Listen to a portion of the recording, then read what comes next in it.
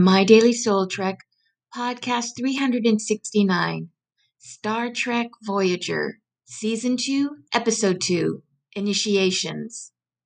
Synopsis: Commander Chakotay is in a shuttlecraft performing a ritual to honor the anniversary of his father's death when he is confronted by a young Kazon.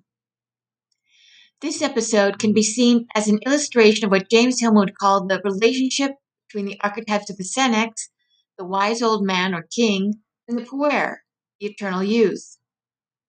In Initiations, Commander Chakotay has borrowed a shuttlecraft in order to perform a ritual to honor the anniversary of his father's death, which he is doing when the vessel crosses into Kazon Ugla space. In response, the leader of the Kazon Ugla, Razik, sends a Kazon youth, Kar, to kill him in order to earn his Kazon Ugla name. Instead, when fired upon, Chakotay disables Kar's ship and transports him to the shuttle to save his life. Then a larger Kazon Ugla vessel appears and captures them both. Chakotay refuses to kill Kar so that he can die in honor, and eventually Kar kills Razik, who has been both belittling Kar and ordering him to kill Chakotay. Kar then replaces him as the Kazon Ugla leader.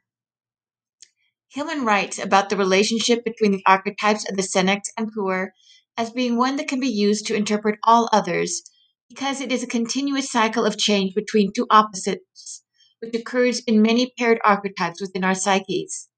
It envisions that the old king or Senex must die, and that the puer or youth will then take his place in an ongoing enantidromia, or running counter to.